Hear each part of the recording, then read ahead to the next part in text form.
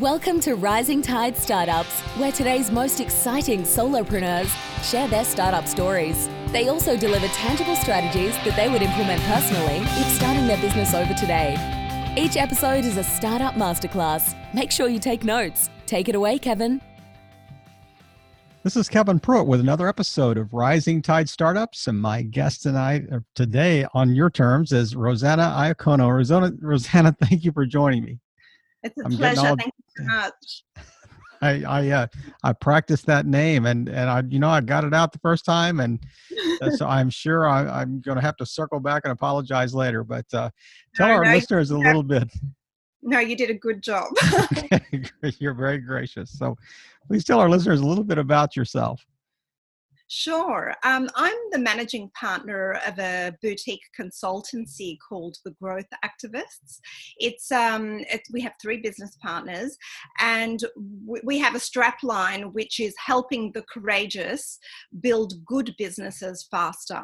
So what do we mean by that? It's all about the whole notion of good businesses is really about businesses that sort of tap into this new consciousness, into conscious capitalism or into stakeholder capitalism, and are still making money, but are also doing good for society by understanding that there's a bigger group of stakeholders. So that's kind of what our main, the purpose of the business is all about. It's really about really empowering businesses and individuals to do well and do good at the same time and really fulfill their potential that way.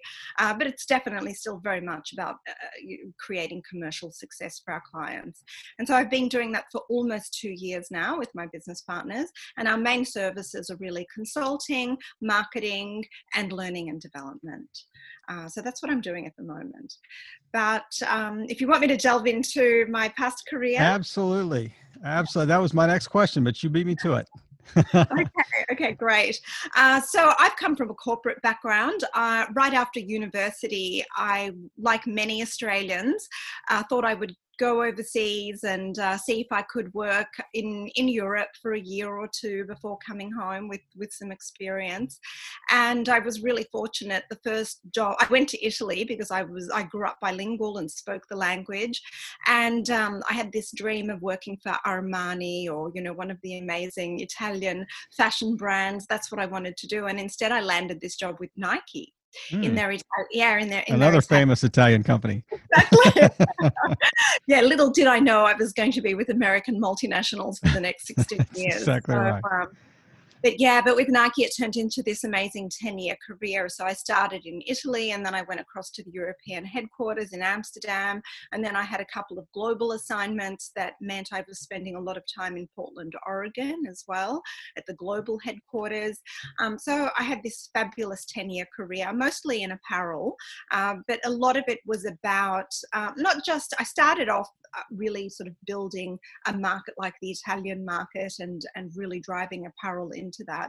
And, little successes like taking the business from $5 million turnover to $100 million turnover in, wow. in sort of years. It was amazing. But it was also pioneering days. We're talking about the early 90s when Nike was just really starting to push hard into markets like Europe.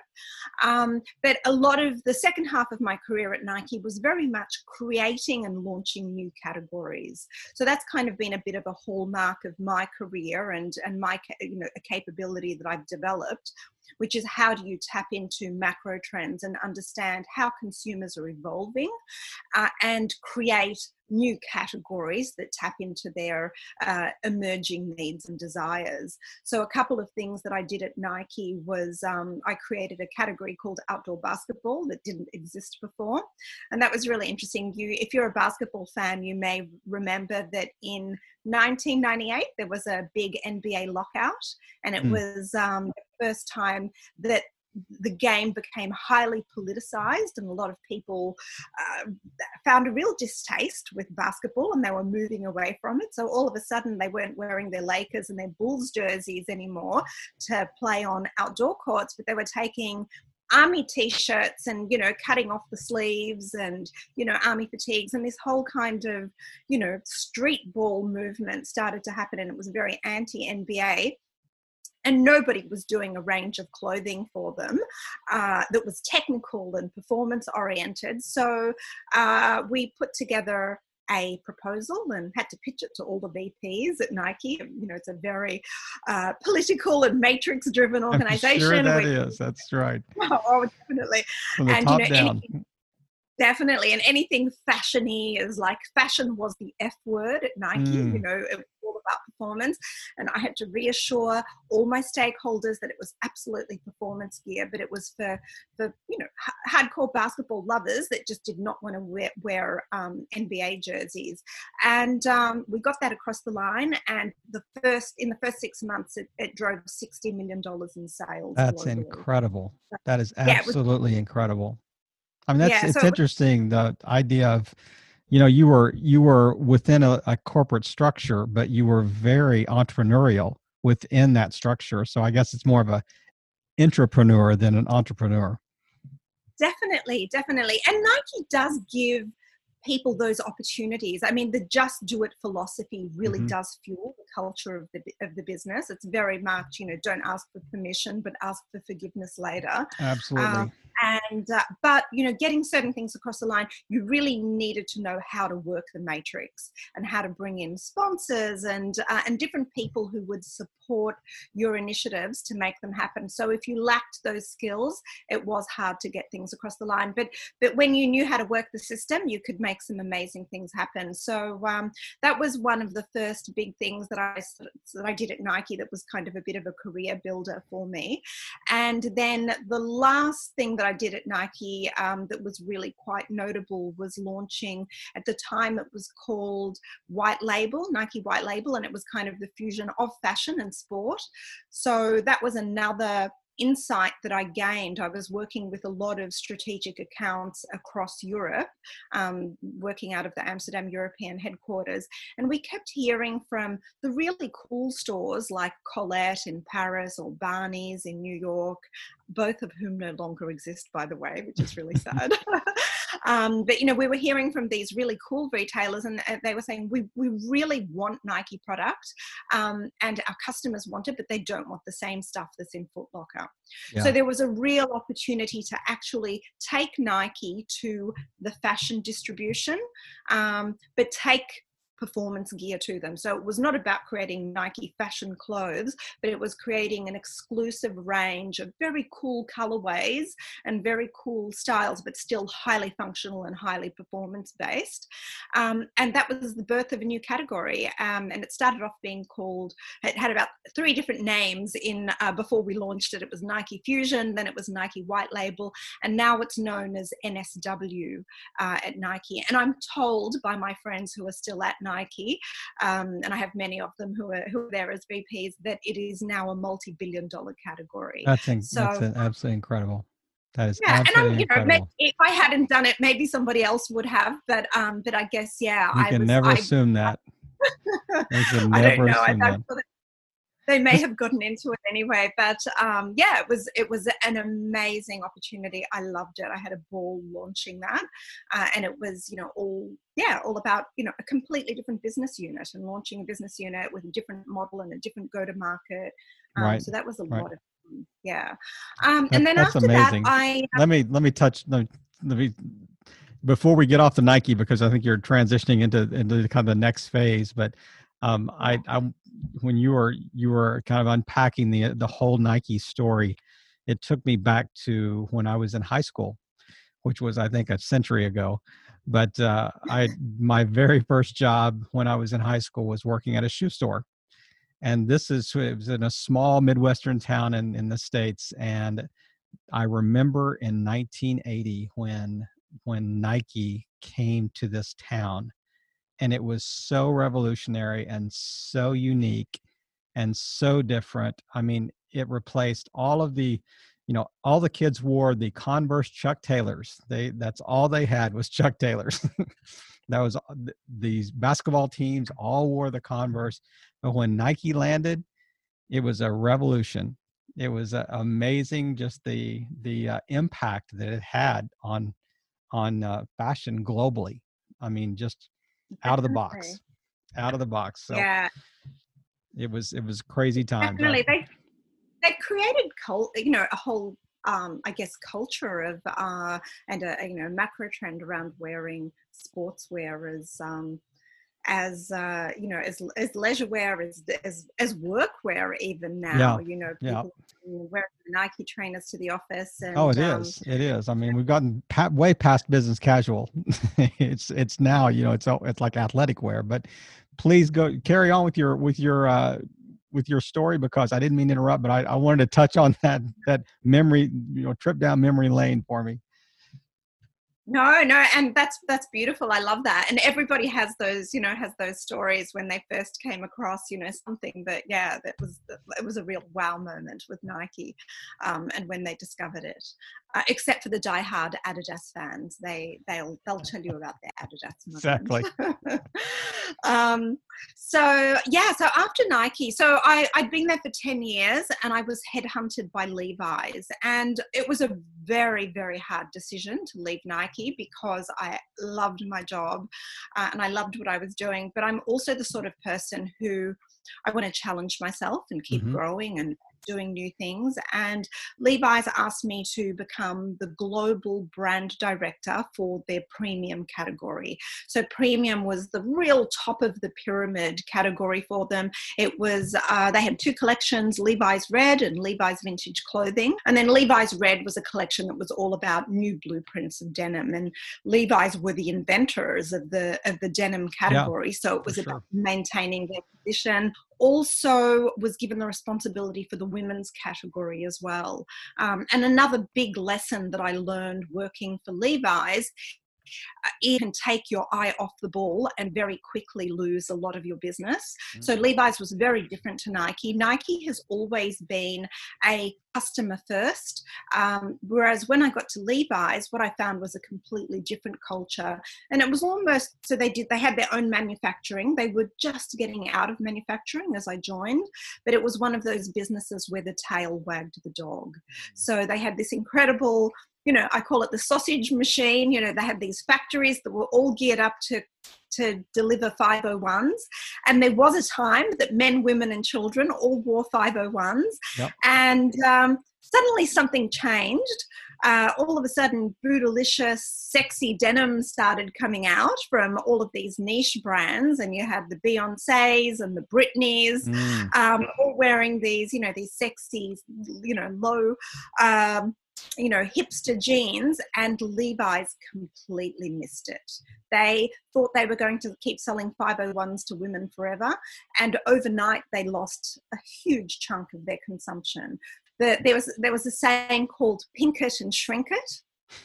And you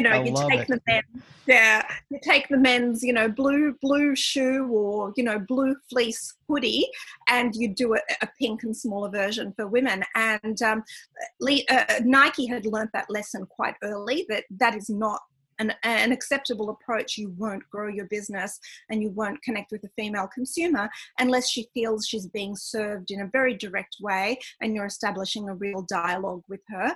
So I was able to take those learnings from Nike and apply them at Levi's. But it certainly probably made you more comprehensive, even in your own skill set. I mean, you saw such a, kind of a diversity of, approaches, corporate approaches, and that, I mean, that's as we kind of transition into today, as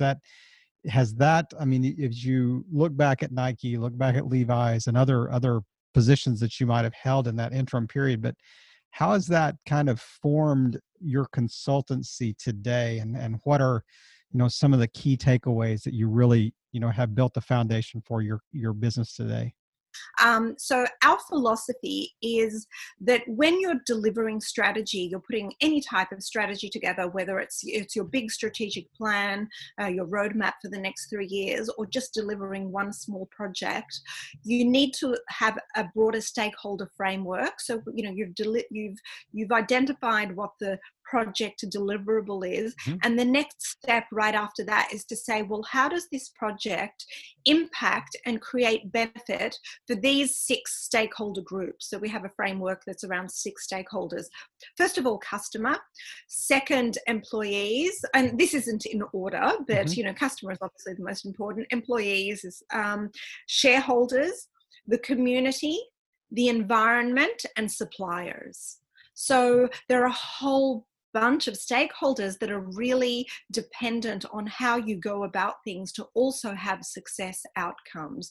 So it's about considering all of those, and they believe in what we're doing, and we're doing good for all of them whilst making money at all costs. If there's no financial viability, there is no business. Right. But, can we make money and do really well, and at the same time, do well or do good by these stakeholders? But over those times that your vast amount of experience that you've had, and including the consultancy side of things, so it appears that these are almost universals. That some of the things that you talked about, regardless of the size of the company, regardless of the size of the team that you're working with. If you were speaking to somebody on a real micro level that was just wanting to start something, what would be 2 or 3 real foundational steps that you think you've learned over your time that are just absolutely crucial to launching a startup successfully? What have you found over the different roles that you've had and the different companies you've consulted with? What are 2 or 3 really foundational steps? Yeah, that's a great question. I think the first thing is just from a pure strategic, well, there's a couple of things, but from a pure strategic standpoint, make sure that it truly is a viable concept that is going to play into the new economy. And look at all of the macro trends that are around you, and think about how the market is going to evolve dramatically.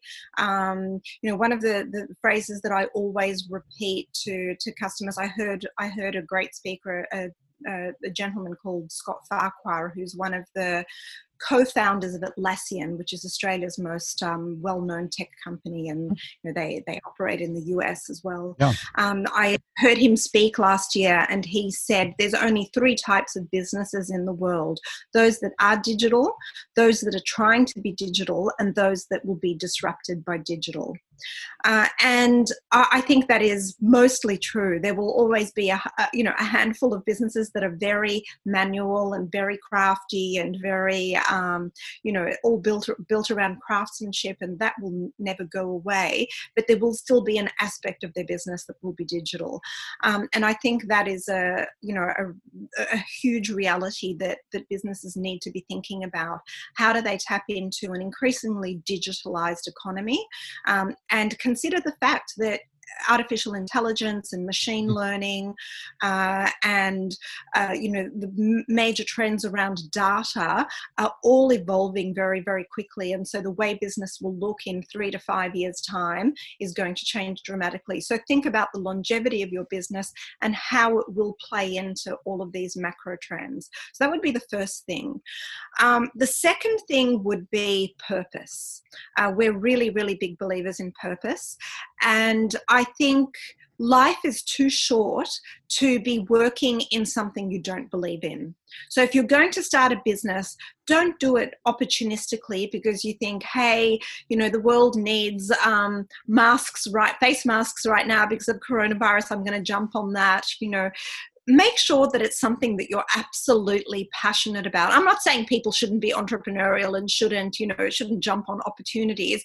But if you're going to be investing in starting a new business that you want to have as a source of revenue, think about what's the biggest societal impact that you want to have as an individual. Is there an alignment between the business purpose and your personal purpose as an individual? Make sure you know your individual purpose first, and then build your business around that. So that's the second. And the third is really about, the relationship piece and the stakeholder piece, understanding there's a bigger group of stakeholders. And if you're going to start a business, from the very outset, you need to be thinking about, well, who will my stakeholders be? Who will my customers be? Who will my shareholders be? Thinking through all of that up front, I think, is also critical, because stakeholder capitalism and conscious capitalism, whatever you want to call it, is set to grow. it will absolutely be the way that we do business. I mean, we talk about it with our clients. We say, the last decade was about digital transformation, and this decade will be about, digital will only keep growing, right. but it'll be about the stakeholder capitalism, and it'll be about purpose-led transformation. So, they would be the three key things. You were actually on the cutting edge. If you had like jobs that were in the kind of the social responsibility genre, a number of years ago. I mean that was predating when it was really kind of in vogue, for companies to have those roles. So you were, whoever you worked for at the time was certainly was pretty visionary. My boss said to me, fine, on top of your day job, you're also going to be chair of our CSR council, work it out. and I was like, okay, sure. So I had to self-educate really to understand, well, how do you do that? And actually it was one of the coolest things ever to work out what should our community impact territory be. And I kind of developed the model myself using, what I'd learned out in the market, and I looked at who was doing a great job. And my philosophy now around that, a lot of businesses are like, oh, we want to do breast cancer because my sister-in-law had it, or, we want to do such and such an initiative because, it's something that I'm, involved in. I love animals, so I want to do RSPCA. And the model that we developed was, no, you've got to talk to your customers and your employees and find out what they're passionate about. And then you also need to understand what makes sense for the business and where can you have impact. So, for example, at Jolique, we were a women's cosmetics business, and we actually just caught a round of brand health check that we were about to do, a whole bunch of surveys we were about to send out to customers. So we actually added it to the questionnaire and said, of all of these different types of cause territories, what's important to you? And then we asked our employees as well. And what came back overwhelmingly was the education and economic empowerment of girls and women. That came back as a really big one that everyone was really interested in. And then we thought, well, does that make sense for our business? Well, yeah, we're in the business of serving women. So that all of these overlaps came back, and that's when yep, that's the box that we're going to tick. So we said this will be our territory. And I think it's really important for businesses to work out what is their cause territory. And they may have many, very, very large businesses will have to have many cause territories. But if you're a small business and you're just starting up, my recommendation is find one territory to work with that is really relevant to your business, to what you do day to day, to your customer, to your employees, and start there.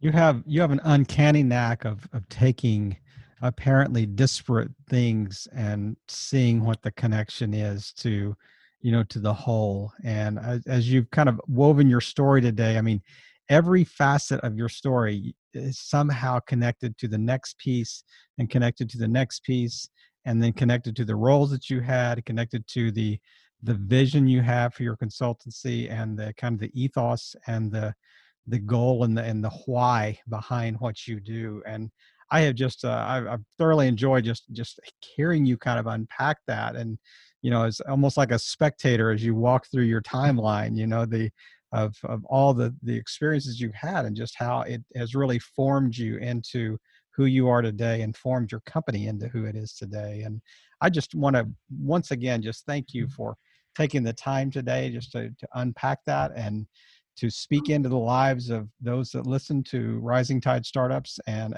at various levels. And even regardless of whether starting something or not, I mean, even from a personal standpoint, how can you kind of reframe your life? How can you reframe your career? How can you reframe how you look at, the issues that are impacting us today? But I just want to, once again, Rosanna, thank you so much for taking the time today and just really playing your part in helping all boats rise in a rising tide. Thanks again for joining us. It's been an absolute pleasure, and anything I can do, to help your community and spread the word, I'm very, very happy to participate. So thank you so much for having me. Another episode in the books. We hope you heard some great takeaways. Don't forget to subscribe and leave a 5-star review on iTunes and YouTube. As always, thanks for listening to Rising Tide.